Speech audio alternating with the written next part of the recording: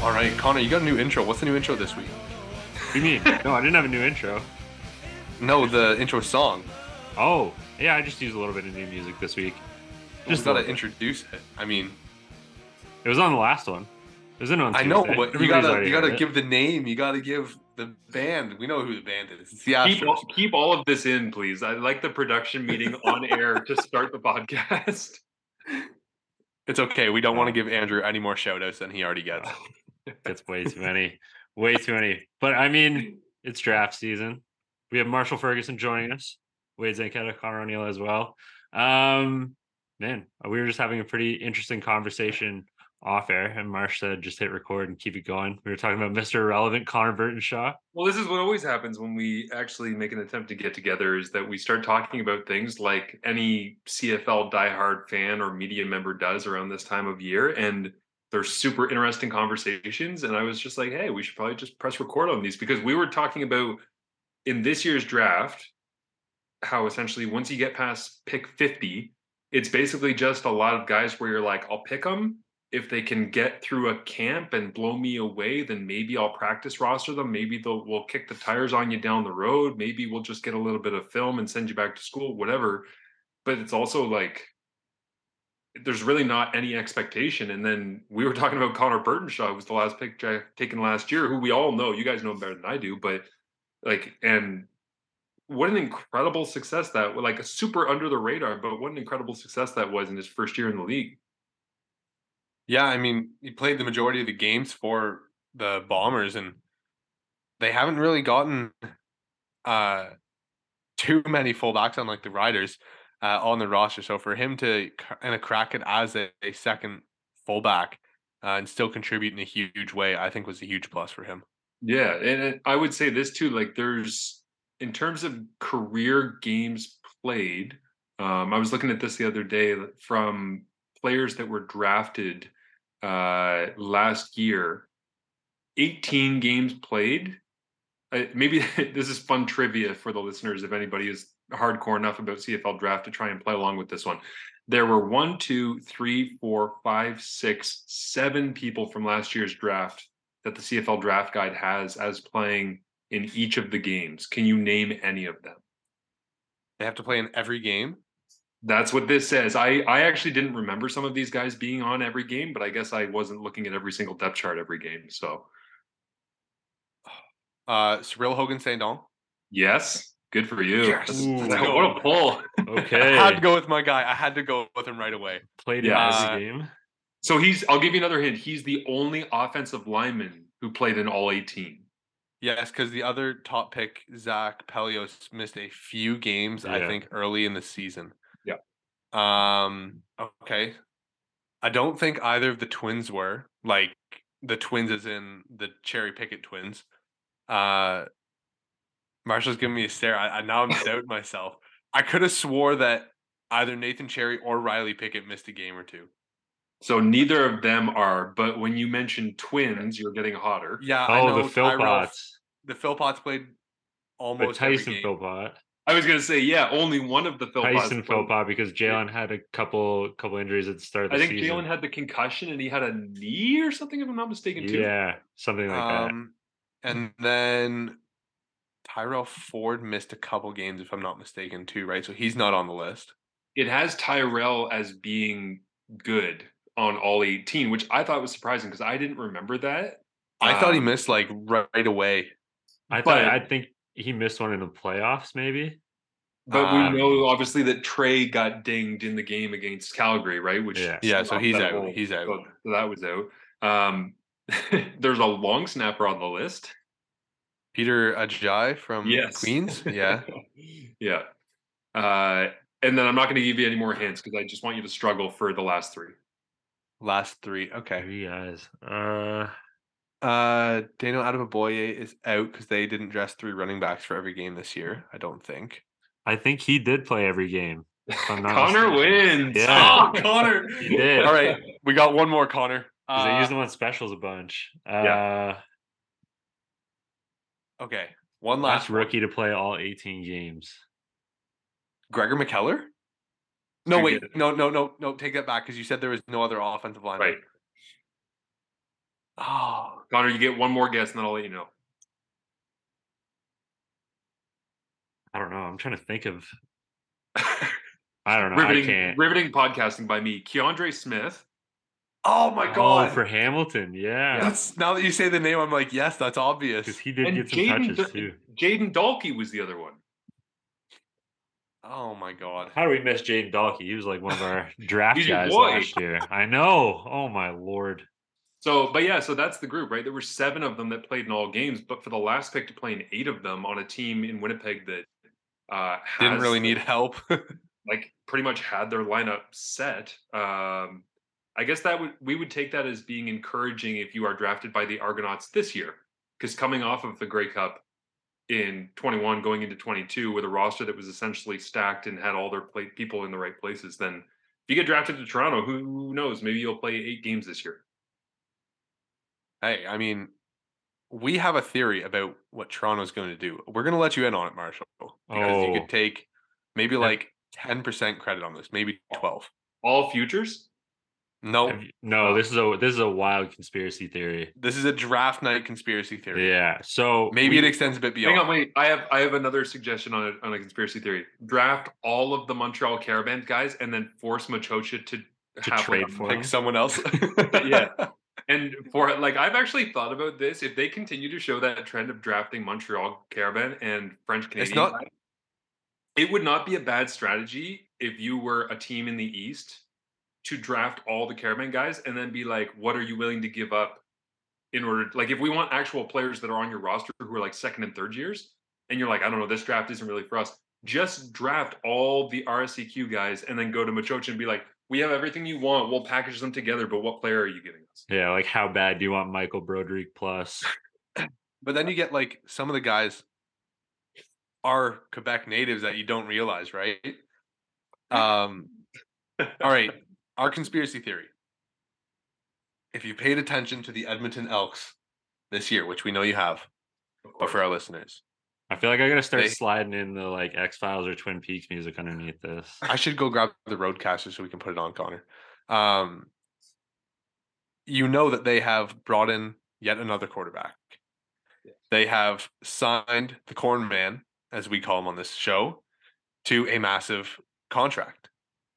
Yeah. They also decided to turn around and let their heading into his 2nd year quarterback, Trey Ford, who started a handful of games for them at the start of the year before going down with injury, go and try out and see if he could prove to NFL scouts at the combine for the Buffalo Bulls. Yep. So if we're piecing all this together, Connor and I kind of think that the Man in Black is kind of out on the Waterloo Warriors alumni. And we think that the Toronto Argonauts are going to be buyers come draft night. We think that they're going to dish out their first pick. I think it's like the 2nd round. They get their first shot at the draft. But we think that they're going to dish. What does Toronto have that Edmonton wants? 16th overall, and name your NCAA player. I guess, but then I'm also like, Toronto already doesn't pick in the 1st round. It doesn't have a pick until 16. So if they give away their 16, at that point, they're like, I got to pull this up just quickly, but they're not picking until when? I believe the 3rd round, late 3rd round. Because like I know for a fact that Vince Magritte actually does enjoy the draft. I know Vince does. They last pick in the 3rd round, so 27 overall, 3rd round. Yeah. But I mean, I it's think interesting someone concept, who but- smiles constantly has other aspirations for this team. Yeah. And with Chad Kelly already voicing his displeasure with his current contract situation and saying how he has been looking south of the border already after playing in a 3-minute stretch in the Grey Cup, I don't think they can count on Chad Kelly being the face of the franchise for too long. There's 2 things I would say to that. One, after living the Manziel experience day to day when he was in Hamilton and I was covering the team closely, Yeah. sometimes the Manziels and Chad Kellys of the world just kind of say stuff that doesn't actually mean a damn thing. They're used to being able to say whatever the hell they want and have no repercussions. And so when you try to place meaning sometimes on the things that are said, I learned when Johnny was around that he would say 10 things and one or two of them would actually mean anything. And it wasn't that he was trying to be inflammatory or um, he wasn't trying to provoke. It was just like his natural programming, like his ingrained software was just to say crazy things. And then everybody would be like, "Ooh, what does that mean?" And I very much took the approach of probably nothing. Just wait. Like, see whether or not it means anything, and then we'll find out, kind of thing. The other thing I would say is I have learned covering Chris Jones through Saskatchewan into leaving, into coming back, going to Edmonton. Never, even though we all think we know what he wants and what he's doing and what his tendencies are, never assume that you have any idea what the hell is going on inside that man's head. Yep. I We will. were I actually saying will that on say. the last episode. It always seems like he is like very readable because you're like, oh well, he likes a certain body type, versatility on the defensive side, and NCAA pedigrees. Right. So you're like, okay, let's piece A, B, and C together. Chances are we'll get this answer. And then it shows up on draft night, and you're like, oh wait, they're doing what? Yeah. They took who? There's a part of Chris Jones, and this is the great poker game that he plays with the entire league. There's a part of him that wants you to believe what he is selling to you about exactly that profile. And sometimes he reinforces it and he actually wants those things. And then other times he goes the complete opposite way and just throws you off. And you don't know what's real and what's fake and what he's thinking and what he wants and what he doesn't want. He just wants to keep you guessing. He is I never will. enigma. I will attest to that with the amount of Edmonton Elks transactions that I had to like help publish all of last year. Wait, are you allowed to openly talk about your time publishing now? Wow, I don't know about like openly. They never listened to I me. don't think like saying the Edmonton Elks had a lot of transactions last year is like insider trading or anything like that. But like, But you know that, like, internally, a little piece of Connor died every time a waiver wire thing came across from Edmonton. He's like, "What is this dude doing? I oh, have other things to accomplish." especially when it was like 4:59 on like a Friday, and you're like, yeah, sick. Otherwise Appreciate you. known as Jones o'clock. Yeah. Oh, it was perfect timing every time. That's amazing. All right, so that's our theory on Okay. Trey Ford's status. Because I don't know. To me, all signs point towards we're moving away from you. You had a little run. I'm sorry. But Taylor Cornelius, as inconsistent as he has been, and our colleague here, sometimes the CFP, Derek Taylor, I think he is the most disliking of Taylor Cornelius just because of the inconsistencies. Yeah, But for yeah. some reason, Edmonton backed up the truck and said, all right, here you go. I have a hard time with the Cornelius stuff too because I've never been a believer, but I'm also trying not to be stuck in my ways and to be open minded. But there's just some moments in games where you're like, "What are we like? How is this the plan?" And so I wish that Trey would get a legitimate look, but I'll also say this as somebody who calls games in the East Division primarily. If Trey Ford ends up in Toronto, starter or backup to Chad Kelly, I'm in. Like, who wouldn't want that for Toronto? I mean, That's what I'm saying is like, I think pinball kind of outrules. I know you joked and said like, oh, Vince likes the draft a little bit. It's like, yeah, but I think that pinball likes to sell tickets Yeah. and get the fan base energized, and no better way than by bringing in Trey Ford to the Toronto area. from a marketing perspective, in this like purely hypothetical world where Toronto somehow lands with Trey Ford, I mean, we saw how well it worked in BC when Nathan Rourke was kind of postered as the face of that franchise, right? Like Yeah, from and a I think fan perspective, that would be you gotta have exciting. the ownership support of like a Mardoman, right? Who's gonna actively put Yeah. up the billboards and have the people and sell the jerseys and have the all the fixings that go around that. But yeah, I agree with you. The easiest thing in Canadian football to sell is the Canadian quarterback. It's the Yeah. easiest. It's the most direct to the consumer because you don't have to educate even the casual fan on what this means. If you don't know anything about football or Canadian football, you still know what a quarterback is. It's a buzzword. It means the guy who's the leader who's on the posters, all the rest. Now you tell him that he's from Niagara Falls and he went to school at Waterloo and he's the starting quarterback this Friday night in a game on national television. It's so simple and it connects with people on so many levels that yeah, Trey would be immediately one of the biggest stories in the league. And honestly, it makes me long for Rourke still being in BC because if we were able to get like I really, really, really wanted the Ford versus Rourke Western Division games of Edmonton, BC, and we just never got them because like Rourke got dinged and Trey got dinged and whatever. The timing didn't work out on it. But um, if they had started Trey in week one and he had got obliterated like that, like BC did last year, we probably wouldn't have been very happy about it. But I think if you would have played those two guys and those two teams, like, week 5, week 6, week 7 kind of thing, then you could have had a hope to have one of those memorable games. So, but I mean, yeah, regardless for me, I know it's a little off topic, but just because we're talking about draft and obviously Bo Levi Mitchell's trade is shaking up the draft order a little bit with all the different moving pieces. And then, VA's move from Montreal to BC, and there's that first round consideration that goes there. And then it's like the East Division for quarterbacks this year to me, when healthy, which is obviously the biggest caveat, but the Red Blacks with Masoli, Toronto with Chad Kelly as it stands right now, Hamilton with Bo Levi, and then whatever that thing is going to be in Montreal with Fajardo and Moss being paired back together. I'm like, there's some ridiculous storylines, as always, it seems like in the CFL. But, the one that probably the only one that would have made the East Division quarterbacking situation more entertaining would be if Dane would have ended up in Montreal. Because Dane, like literally every week having Hamilton versus Toronto or Dane versus Masoli or Bo versus Dane or like there's just so many connection points on that it would have been crazy. So unfortunately Montreal kind of squashed that a little bit. But yeah, I mean it's the draft trades from last year are going to play a huge role in the actual draft situation, I think, next Tuesday.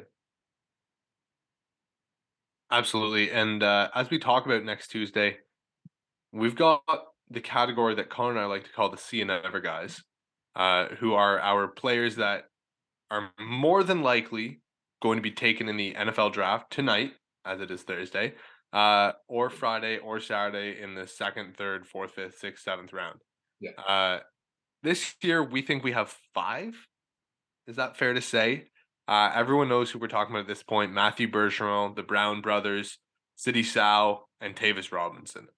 Um, is there anyone that you would like to add to that possibly see and never group that could be like an undrafted free agent, like a Carter O'Donnell was?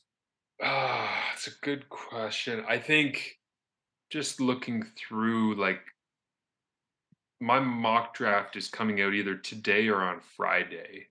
And I have a really hard time assigning where to put guys that are kind of your quote unquote see and never type dudes. I think the highest one that I have out of that group, at 24, I have Tavius Robinson to Calgary. Um, and that's just because I think like this is how it was explained to me by some CFL executives like when I first got into covering the draft was yeah, that dude is like really special. And at this point they were actually talking to me about Matthew Betts. That's how long ago this was. They said that dude's really special. Now, I want you to look at his athletic measurables and look at the draft pool and tell me that there isn't somebody who is as athletic or more athletic. Now, tell me there's somebody who didn't play at a bigger school or play more consistently or has a better scheme that fits whatever teams want, or there's just so many variables that go into it that I kind of look at Tavius Robinson and I'm like, we think he's really special because we know what he is in terms of where he came from Guelph, goes to Guelph, transfers down, pandemic, all the rest, has a very good career down there, which I think is an incredible story. But there's also a part of me that just thinks he could go into a camp, he could be a really athletic dude, and that's not going to be good enough. Like I've heard Yeah. Andrew Hawkins talk about this, right, on his podcast, is that he's like, everybody there is freakishly athletic. That's not why guys stay in the NFL. Like if you don't get your opportunity and you don't prove yourself, then you could be out of a job. And for him, if he's out of a job, I think teams would be willing to take a chance on Robinson. But I mean, I have the Brown brothers going 47th, 54th. I have Bergeron going 59th, like way late in the draft. I don't know if there's anybody else that we should be putting. I feel like if Jared Wayne's 40 was better, he might be on the edge of that list where we'd be like, oh, wow, it's elite speed, but he doesn't have that. So they're always going to lean towards elite game breaker speed. He'll be, I think taken. And I think that he'll probably end up getting a decent look, but I also think that he's very much in play for the first overall pick. For Ottawa, if I were them, I think that would be worth the risk. So Dante Bull coming off injury, like I don't think he needs to be on that list. Sutherland, there's a billion Yeah, I don't. there's a billion free safeties that could be qualified in a variety of different areas. Same with Cole Tucker, same with Bemi. So it's kind of a funny group, right? Because there's so many top end talented NCAA guys that just might not be talented enough to break through and be see and never, but they're certainly talented enough to be in the discussion for the top end of the first round in the draft here. Yeah, we went through a mock on our Tuesday show, and I put City Sow as my first overall pick. And I said, if by some reason he does not go, Yeah. and maybe he signs a UDFA contract that isn't worth a whole lot guaranteed, Ottawa sits there and goes, okay, do you want to come up to Canada? And then Yeah. they're sitting there with Pelios, Cyril, and City Sow.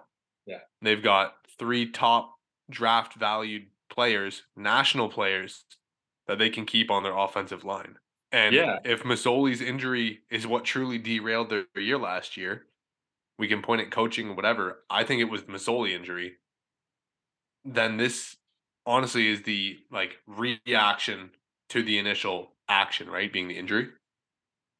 Yeah, and I have Sal going 30th to Saskatchewan, and I basically just drafted a bunch of offensive linemen to Saskatchewan. So did we. I gave them Dante Bull 3rd overall, Clark Barnes at 11, Anthony Vandal at 21, City Sow at 30.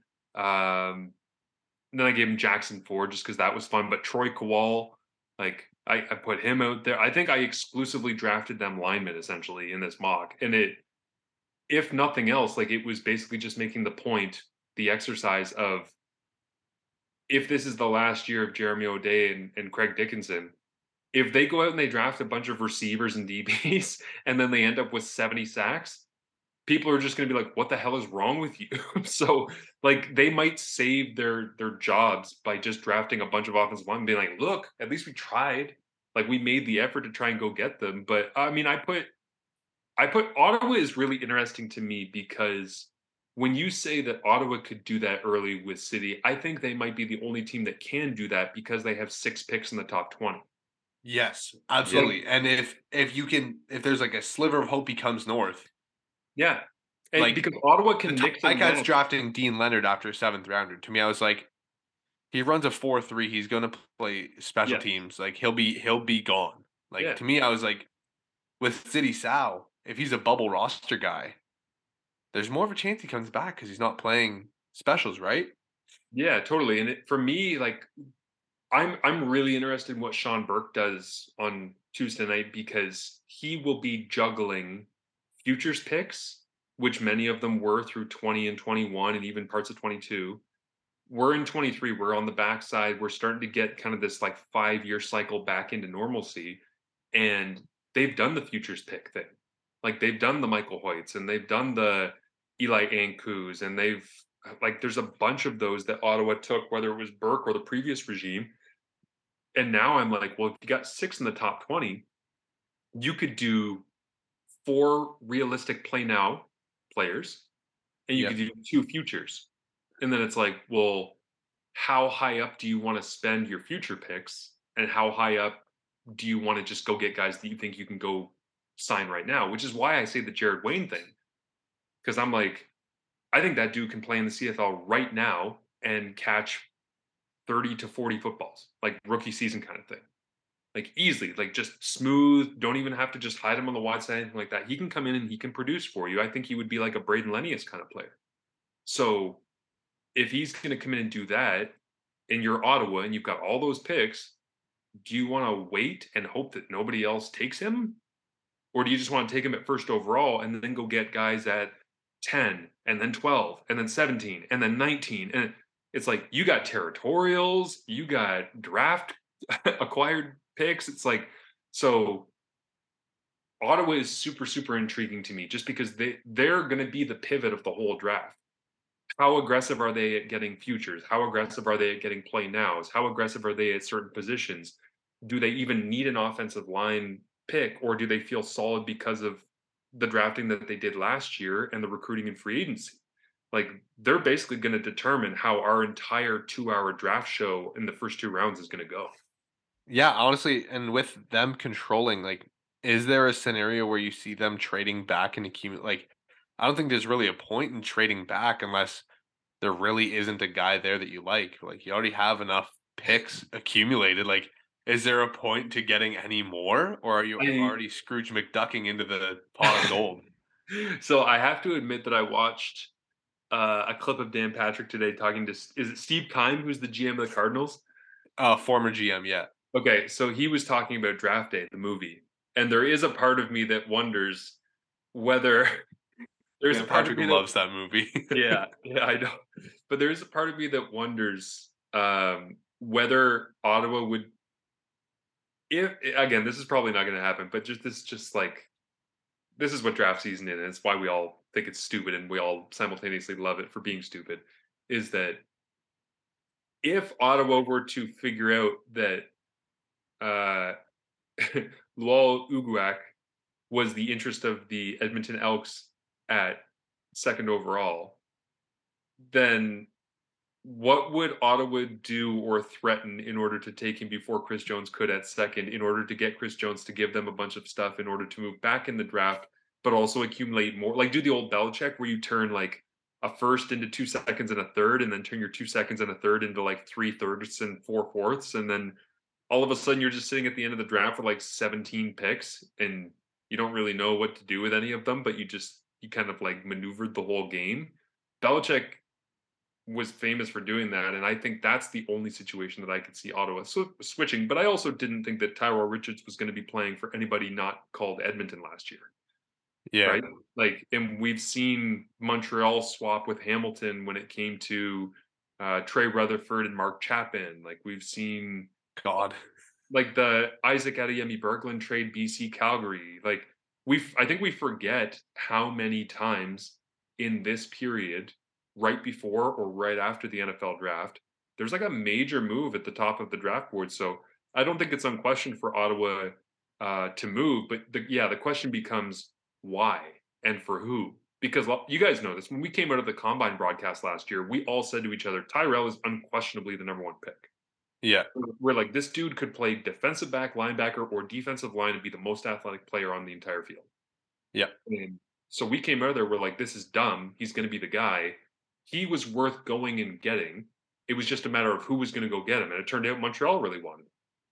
I don't think this year's draft has somebody where you're like, I have to go get that player that creates the motive for moving all of those pieces around. But I also think if Sean Burke gets offered something that he likes, like I say, he's got 6 picks in the top 20. Why would he not move back a couple spots if he still thinks he can get his guy? absolutely. I think when we look at, I don't know, guys that could jump up on boards, who are some of the players that, you put a Jeremy Murphy into your mock draft? Yeah. I was kind of like, whoa, that's out of left field from what I've seen. But if you've been talking to guys and they really like the long-haired receiver from Concordia, is he like a guy that's legitimately creeping up? You know, this is like a really funny combine reason that people move up boards.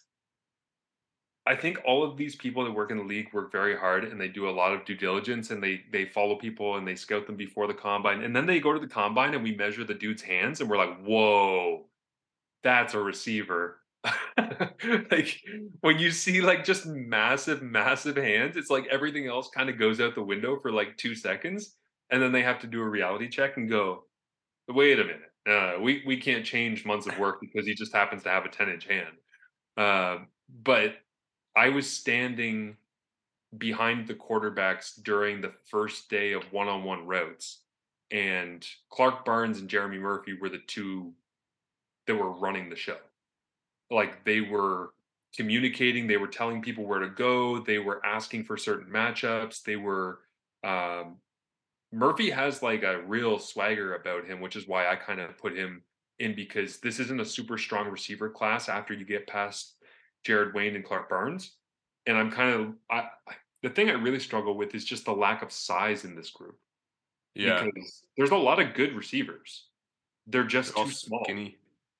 Yeah, like they're like there's a bunch of Zachariah career. Like I'm gonna sort my list here for receivers and see who I actually put in my mock, but like there's a bunch of Oladejos and James Basiligas and Gabriel Apia and Richard Burton's and like there's a lot of those dudes. And it's like they just kind of leave you, oh man, like I wish he was like, 2 inches, 3 inches taller. And I wish that, this person maybe had a little bit more top end speed or and so because there's really none of that top end stuff, I kind of look at the combination of production with frame for Murphy, and I think that's why he should be second, maybe third round.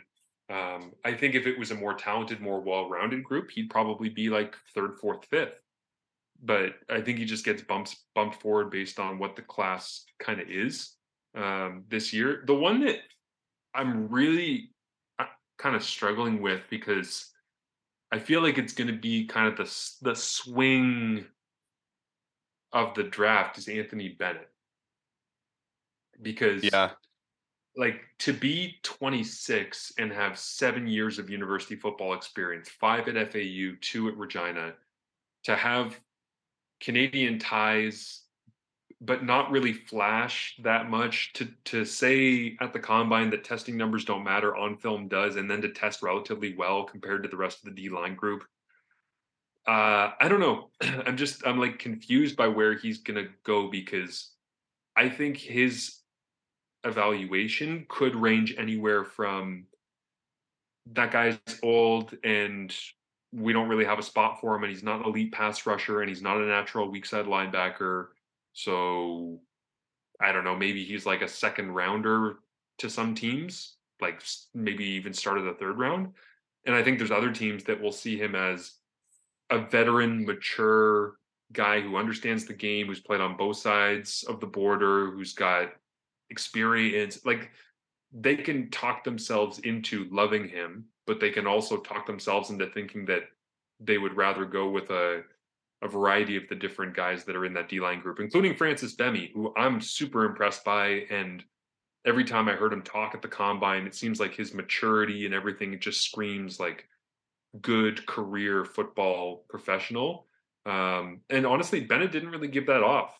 Like when he was at the combine, he was just kind of like, yeah, I just kind of got kicked out of FAU because the coach didn't want me because they changed and I decided to come up here and now I'm just here and I don't he was very nonchalant about the whole process it kind of felt like. So I'll be interested to see where he lands because I think he's probably the one that has kind of the biggest range of potential landing spots. what about a guy? If we're talking about combine and like the stupid things we go wow over, Right. what about guys like Brett McDougal and Jake Kelly? Yeah, Brenton McDougal was funny to me because he's essentially like Lucas Cormier's body with like less athleticism. Um, but he's got like a similar frame and he moved really well on field at the combine as well. I admittedly I haven't had a chance to go back and watch much of his stuff yet as I continue my week of cramming. As you can tell from the lack of a haircut, that there hasn't been a lot of maintenance going on up here. That's not a lack of a haircut. That's a you have to wait until the day before the show to get the haircut. So you have to let it grow a little bit. Yeah, there you go. I'm letting the beard grow out too, so that my barber can actually get me right to actually look like I deserve to be on TV. But no, I'm like that defensive back group, like Brent McDougal and Jake Kelly, they were like really athletic, but it was kind of like shopping, and it's maybe a weird comparison, but like where you go into the produce section and there's, you're looking for something very specific, but it's like you see, a grapefruit that's like perfectly ripe, and then one that's like not even anywhere close to being ripe, but they kind of look the same, feel the same otherwise, and you don't know until you crack them open. That's kind of what the defensive back group to me is like everybody kind of looked the same on the outside. It's like, wow, these dudes are all big and like they're really long. And then we tested them and it was like, whoa, there are some different results out here from all of these guys. So McDougal kind of felt like that to me, where like I think he's gonna end up there's gonna be a ton of defensive backs drafted again this year, just like there was Yeah. last year. Like that's gonna be a trend throughout. Um I actually, in my mock, I have a run on defensive backs where I drafted like 6 out of 7 picks, like somewhere in the 40s. I was just like, I don't know, like I kind of feel like these guys are all just like 5th, 6th rounders, and maybe they all get taken in around this spot. But um, yeah, there's some unique body types in this draft, and I think defensive back is the one that had the most pure athleticism. Was my takeaway coming out of the combine. Yeah, it certainly seemed like it to me that, like, I know we talked about it a little bit earlier on, but the DV group just seemed to be, the most freakish, the most athletic at the combine. But I do want to circle back for a second to Mhm. Clark Barnes because we mentioned him a little bit. We said, O line, O line, O line for Saskatchewan. We threw you, I think all of us threw Clark Barnes into Saskatchewan, but I mean, you made an interesting point on Twitter I earlier this swapped week. mine. I said Cole Tucker this week. Oh, did you? Okay.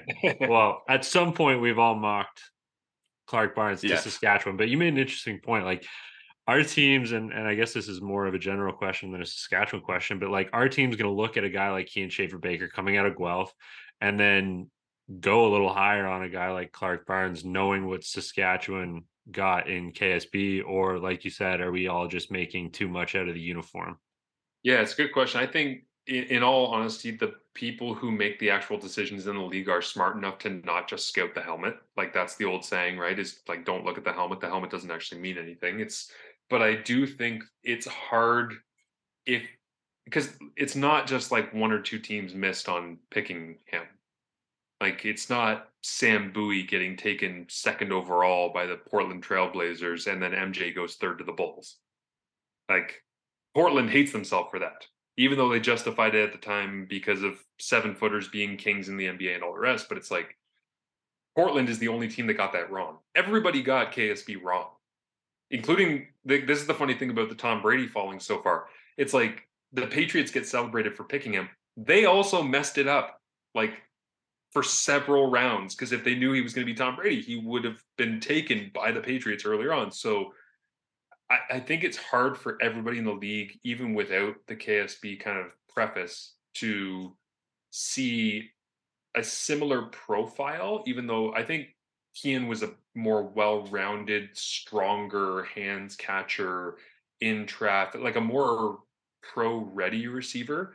Clark is going to give you the acrobatics and the return game, obviously, and he's going to make uh, a play here or there. But I think he's more similar to Keandre Smith if we want to just compare to Guelph guys than he is to Kean.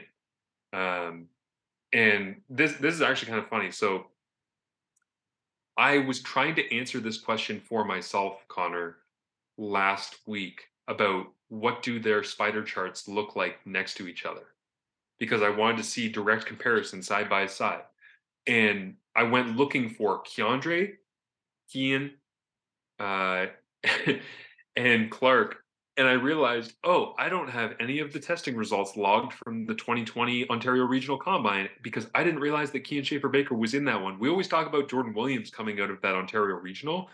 Can you imagine how funny it would have looked at a national combine that Kean Schaefer Baker and Jordan Williams both had to advance? Like, And like that's before things got weird with the pandemic where it was hard to scout people and we were doing virtual testing, and that was a normal year up until that point, and they were in the regional combine. So I went through and I logged that information and I ended up getting the side by side by side. um, and yeah, it's to me Clark is he's got so much potential, and I think that he's gonna be good for a team. I just don't think he's gonna be Keen Schaefer Baker great, because I think Keen is just he's so strong in and around the football, and like the laser focus of that guy. Um, I think it's hard to emulate, regardless of whether it's another player from his school or not. Yeah, I mean, you can see it on the field too. Like he's just a special wide receiver, makes those special wide receiver type plays. Sticking on the topic of wide receivers, we spent some time on Cole Tucker here because he was a guy that kind of like came into this draft process late, and now he's shooting up boards. And I mean, like you had him comped even to like a Dalton Schoen type Yeah. body type receiver, right? Yeah, I think Schoen's a little bit bigger. I might have been a little off on that one after I put it, but I do I, think, I think Tucker's like a solid 6'2", though. yeah, it's sneaky because like you expect him to be like this little shifty slot back, He looks and so short on the which, by the photo way, too. you guys will appreciate this. I laughed the other day watching Bertrand Bull use like a highlight pack or something, and in comes in the background Carl Shabbat, and I was like, oh my god. We talked about this last week, Connor. Did we do East West? Yeah, And I mentioned Carl Shabbat, and I was like, he is my short hero for this, like sneaky because he's so short. Nobody's gonna see him coming or something like that. Yeah, it's amazing when you see side by side in the huddle. I'm just like, what a body type, man. And like to be so productive. I'll never forget that Vanier in 19. I yeah. was watching that from the basement at McMahon Stadium during Grey Cup practices, and I was tracking Sinagra's throws the whole game in the I basement of hated that game. yeah, Carl Shabbat was so annoying. it wasn't great, but it was like I was tracking Sinagra's throws in the basement of McMahon watching this, and I just remember being like, who the hell is that little dude? Like, Yep, what is I going remember saying that on? in the stands.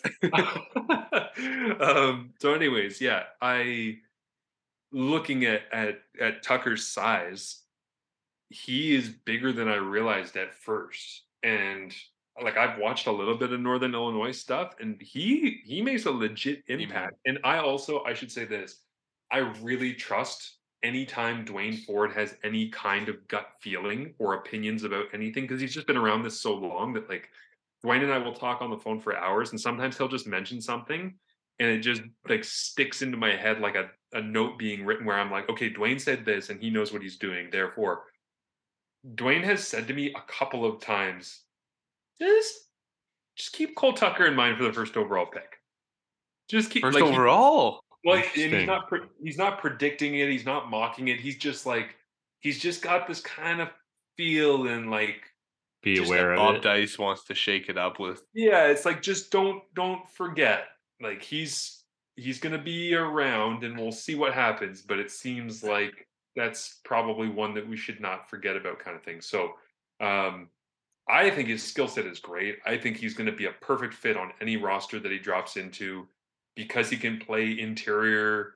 He's not going to separate like crazy, but he's going to be everything that you need in a zone heavy CFL defense scheme. So I mean, I've toyed with mocking him. I would say he's actually the most flexible, like mockable player in this draft in terms of the top end, because you can make arguments against Uguak going to different places, or Jonathan Sutherland doesn't make sense here or there, or Francis Femi won't fit in at that spot because the ratio. So I think you could make room for Cole Tucker on any roster in the first round.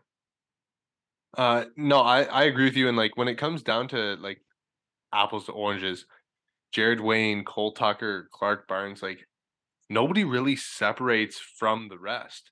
And Yeah. as we kind of go into the nitty gritty of the draft, I honestly think that teams are going to start separating these guys based off of, well, for our scheme, this guy brings a smidge more than say Clark Barnes. He may not be able to return the ball or make an impact on specials the way Clark can, but he fits us just that inch more offensively.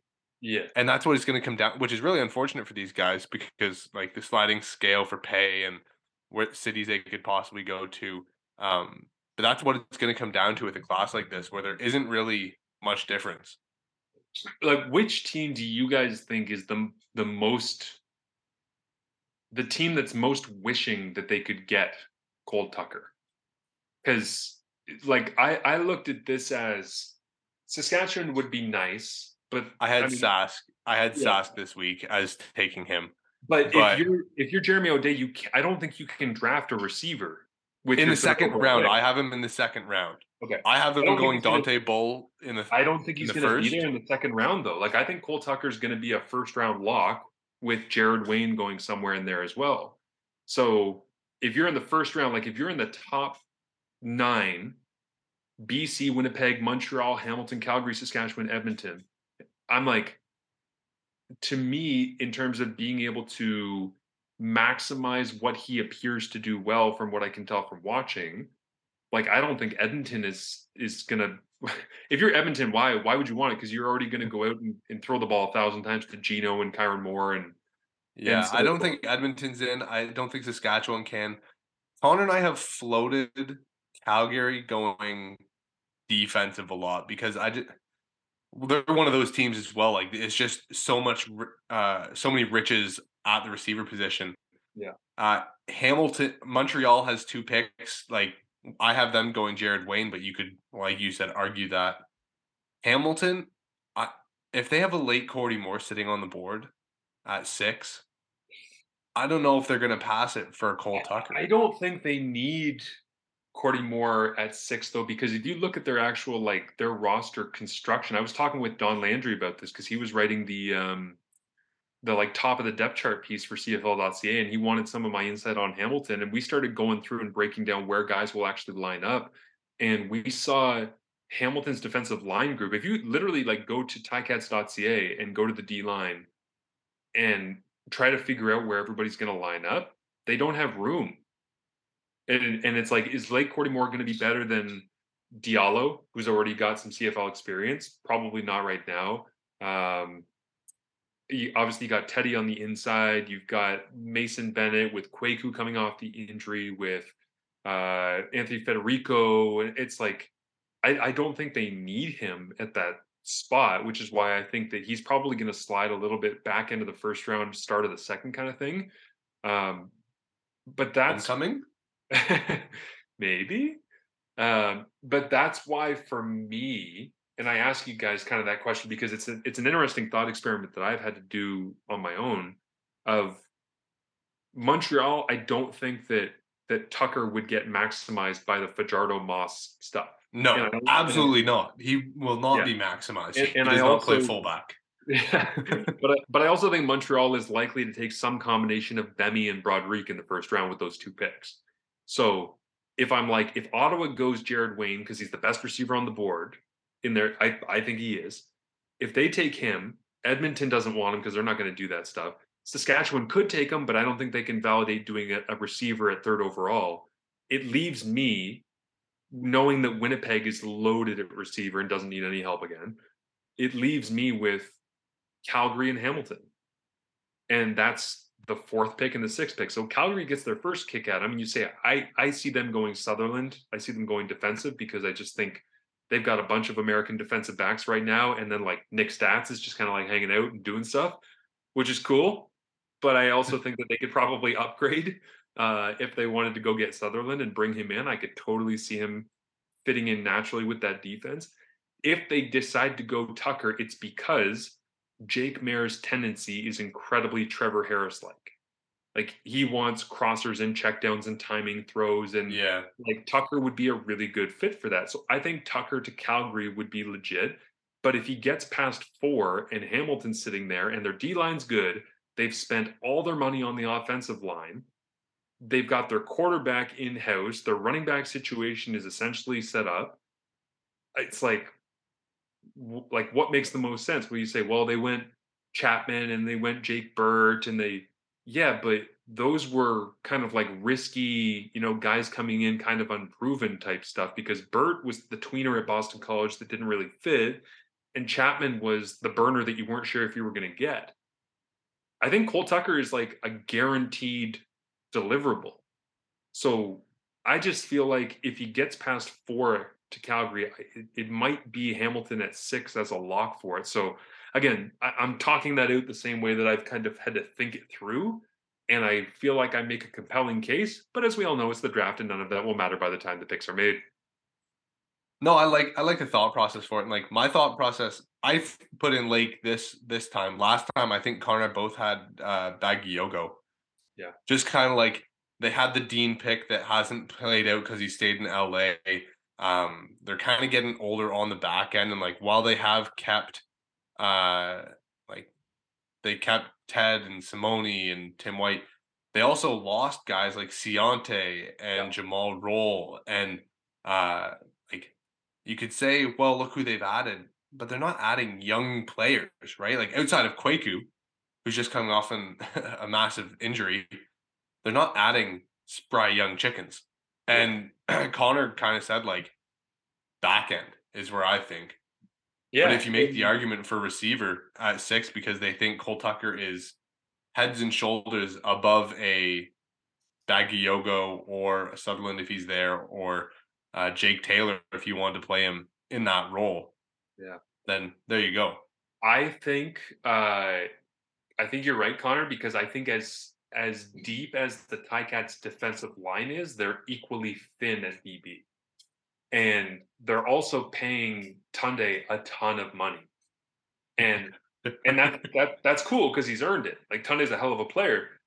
But I'm also wondering if because the Ticats kind of did this with Daly, right? Where they Stavros was kind of like the one who was going to slowly bump Daly out because it was like they acquired Tunde and then he worked with Tunde and then Daly was like the fall guy.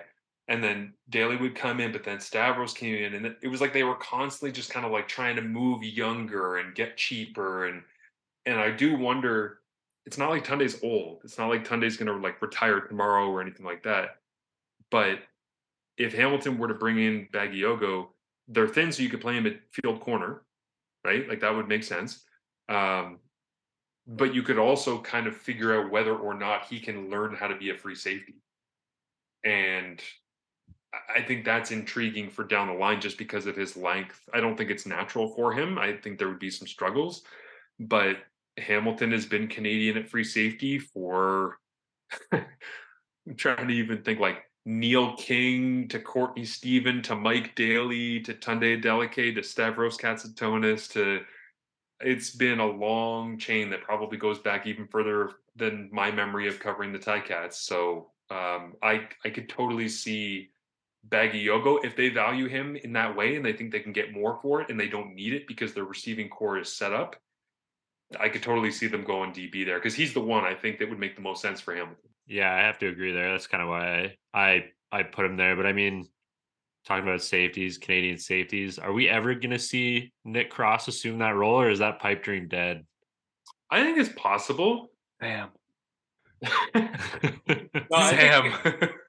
I mean, we always want the Canadians to play Sam. The one good thing that I will say about us squeezing the hashes in is we've always wanted Canadians to get a chance to play Sam. Well, the will is now the Sam, and the Sam is now the will.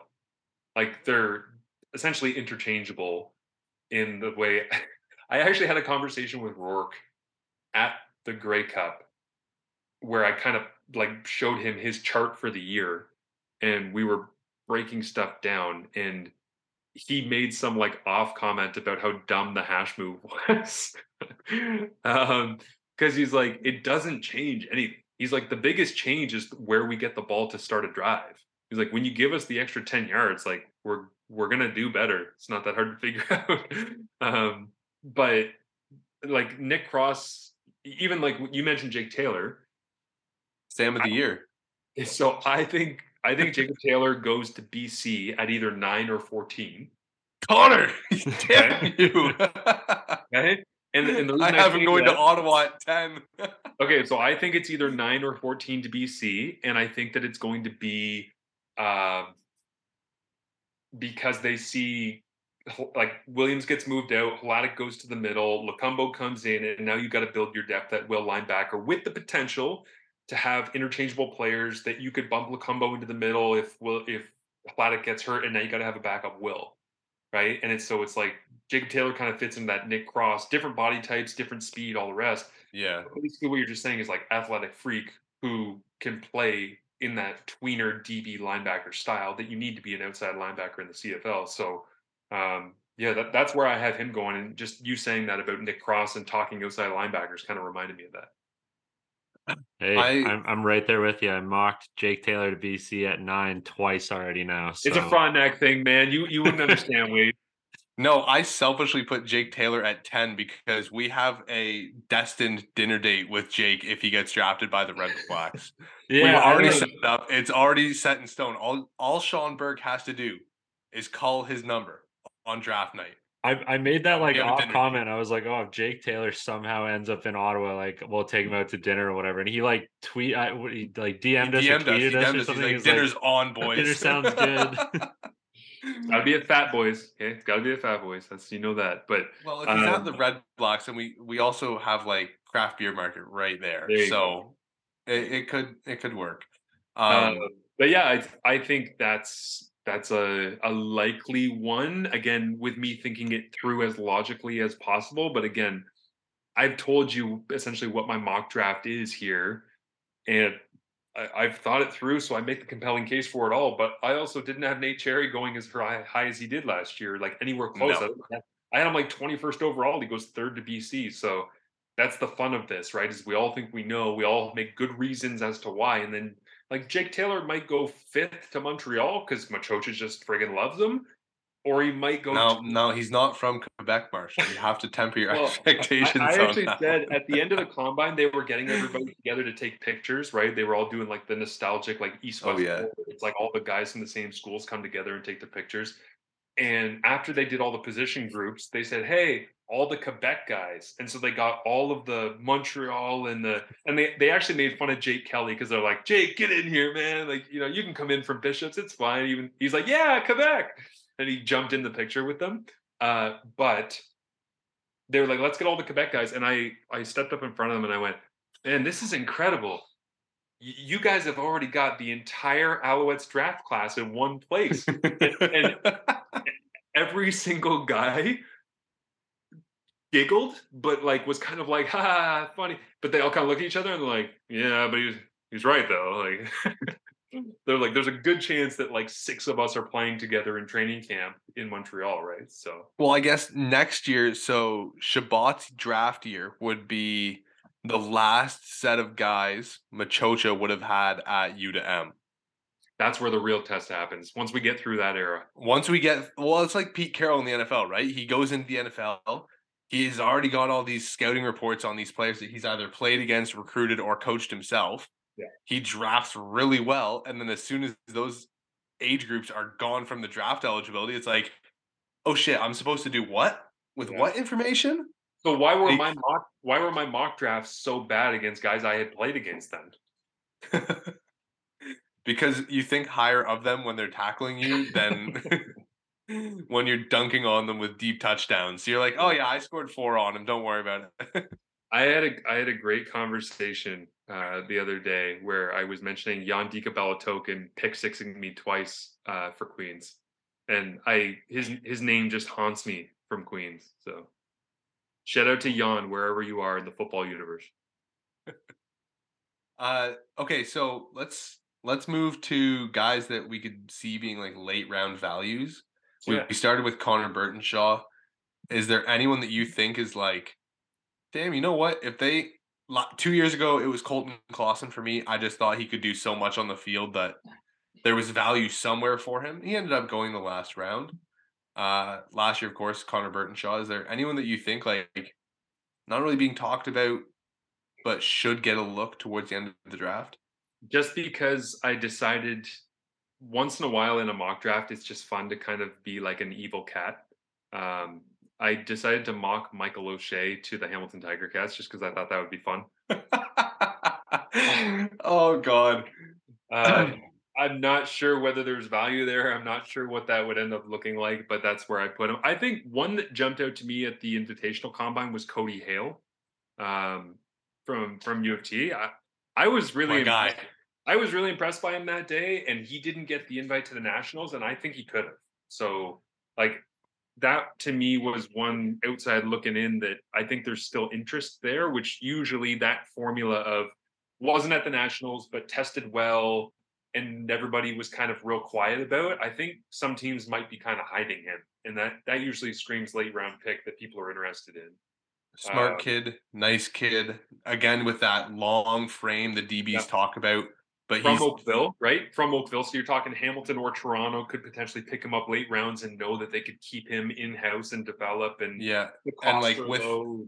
with Cody, the interesting things like I don't know, Connor. We were both longer DBs, but we weren't guys that kind of shied away from contact at all in our careers. I'd say, like if I could talk about us for a second, some some longer DBs though tend to shy away from that and say like I'm a long cover guy, I stay in cover. Cody Hill's complete opposite. Right. When they played Queens in the playoffs, Cody absolutely demolished someone on a crosser. Like it was thrown late by Vreekin, and Cody just crushed him. Come on, Vreekin. And he came up to me afterwards.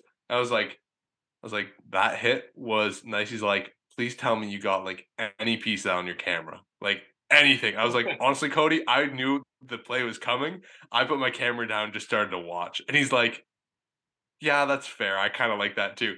But it was like he was happy about the physicality in his game, and it's something that Greg Marshall probably prides in his players at this point, right? Yeah, yeah, absolutely. By the way, I probably shouldn't say this because it's his thing to celebrate and not mine, but shout out to my guy, Alex Vreekin, attending Hamilton Tiger Cats training camp this year. He's going to be working alongside Bo Levi. Yes. Yes. Wow. Okay. Were we talking to you about this where we kind of said like I don't think there's a reason Queens goes back to James Keenan this year? I think No, Vreegan's earned it, right? Like he yeah, has to have. he's Was the guy that you were moving talking forward. that, or was that us talking amongst ourselves Well, one so day? I actually said to Vreek after they lost the Yates Cup in the snow at Western this year that I was like, hey man, I know another dude who wore your number who lost a Yates Cup uh, or like lost at Western in the playoffs the year before we went and won the Vanier. And I was like, that was Kyle Quinlan. And the next year was the most driven and focused and amazing quarterback play I've seen in university football firsthand. So I basically said to him, I'm like, this team is yours now, and you have every opportunity to put together a Vanier run. Little did I know they're going to be hosting the damn thing. But I mean, I think Freakin's the guy for them going forward with Queens. But I'm excited for him to work with Bo, man. Because think about it, like the timelines are kind of weird. Where I was in training camp with Bo a decade ago in 2013. Alex Freakin's another Frontenac secondary quarterback, and he's in training camp in Hamilton with Bo, who's like all-time legend guy. When you're a young quarterback growing up, you hear the name and you know they're legendary, but you don't know if you'll ever be able to actually learn or be around them. I learned so much from Bo. I mean, I was also in a quarterback room that had Dave Dickinson and Kevin Glenn and Drew Tate, but I learned so much from those guys in such a short period of time. When Alex told me, and I'm sorry, Alex, if you're upset that I told people about this, but when he told me that he was going to get to go to camp with Hamilton, I was like, man, just stock Bo. Like think about this. He's going to go from getting the chance to play in a Yates Cup on the road in the snow at Western, As get a true freshman, as a true freshman, get beat up, get blown up, whatever, learn from that experience, be driven by that, work his ass off, which I know he is right now, go into a spring camp, come out of that feeling good, go into a CFL training camp where you learn from Bo Levi Mitchell, and then go into a season in which you're hosting the Vanier Cup. Like that, to me, that right there is. And I talked to some people at the combine who said that Queens they think is the team to chase in the OUA this year and moving forward. Like Western is still going to be Western, but there's a lot of people in Canadian football who think that. I know we're totally getting sidetracked by U Sports stuff, but there's a lot of people who genuinely are saying like Queens is the team that everyone is now trying to track down. And That's- if Freakin's going to be at the head of that, and they're going to be hosting the Vanier, I'm like, man, that's going to create some incredible storylines. Like Western coming into Queens potentially in a Yates Cup, trying to knock them off before they can host the Vanier, like Western had the inability to be able to do last year. well, I think the big piece with Queens, okay, Evan Florin, mid-round pick, late round pick. Yeah. Theo Grant, late round pick, maybe a camp invite. assuming both of those guys get sent back to Queens. They have 2 CFL-ish caliber offensive linemen. They have Jazz, who's going to be at the East-West Bowl in, I guess that's 2 weeks away, where we get to see him rock. They'll have Silas Hubert and Darian Newell, so they have their offensive line solidified. They have 2 certified pass rush monsters. Yep. They have a back end with Ethan Martin, who decided to stay back for another year. Ashton Miller-Melanson. Keegan Vanek. They have Keegan Vanek, who's going to be another East-Wester. They have 2 really long and athletic corners who I'm just blanking the names on right now. I think Burton's going to come back too, because I don't think Burton's going to get drafted anywhere in the top half, right? So, Kalana as well, you'll potentially. Don't do this, Connor. Draft invite guy. He's a draft invite guy. Plus, Anthony Souls in the backfield. Yeah, so that on the offensive side, then you get Vreekin, who's going to have all this experience. And it's not like you're throwing in a random second year who hasn't played. You're throwing in a guy who took bullets last year, who had the angriest run of the Yates Cup despite it being a loss. What a run. What a run. And then you're going to have your receiving core completely put together. Edwards. It helps when the hole for Keon Edwards isn't 7 yards wide by the time the ball is snapped. Yeah, and Phil Grovak's going to be gone. Yeah. But no, for Queens, you have all of the pieces returning. Yeah, it's crazy. And you have a young quarterback. It's kind of like the NFL model to build a Super Bowl team, right? You have your offensive line set, you have your pass rush set, you have a couple really good cover guys, and a young quarterback who's on a rookie contract. In this case, you have a young quarterback with room to grow in years to come. Yeah, I agree. I think it's a good setup for them. But I love the idea of Western being pissed off when they hear that they're not the favorites. Because an angry Western who's deemed themselves to be somehow underdogs is like Travis Kelce standing on a Super Bowl stage going, everybody doubted us. Nobody thought we'd be able to pull this off. And it's there's a couple of coaches I talked to at the Combine who were saying, yeah, I think Queens is probably the best team in the OUA moving forward here. And you just know that that's going to be turned into... Edwinati is going to be going 0 dark 30 to crush someone's soul in week 1 just to prove a point. Yeah, exactly. Speaking of Edwinati, I hope he gets 25 plus carries a game this year. Yes. And just let him run. Go full commit to the wide zone and just let them pick a hole and cut it and go. I agree, man. You know what was funny though, just to tie this back into the mock draft stuff and leading into this year's Tuesday is I don't have Keon getting drafted. I don't have Magne Jones getting drafted. I did not realize how small Magne. I know this is another picky thing, but no, it's not. I knew he was small. I didn't know he was smaller than some of my grade 8 students. He is Gabriel Apayakubi from York small. They're not that different. We talk about Apayakubi as the smallest guy that's ever been evaluated at a CFL Combine. Magne Jones is not that far off. Keon Edwards is thick, but he's really short and he didn't test well. And then it's Spencer Nichols wasn't the top 3 or 4 fullback at the Combine. And you start to look at it, you're man, Grahovic came in and did his thing, but I thought he would separate.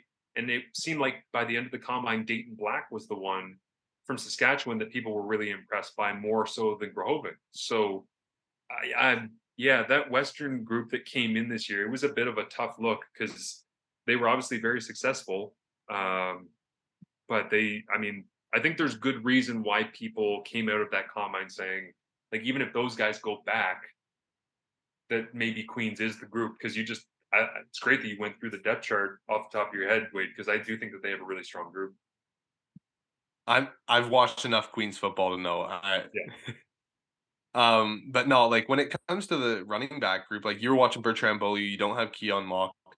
Adam Williams, I think, will get drafted. I don't know if he gets sent back to U of T for another year or not. I think that's most likely with a running back. I think he got squeezed in the very last part of my cut downs for Adam Williams when I was making my kind of big board of 75 guys. He was a super, super, super late cut that I had. And here's the thing, we have him in our 20s on our draft 100, but we don't positionally value we don't say, oh, you're a running back, your position is completely devalued in drafting, you're going to be at the back.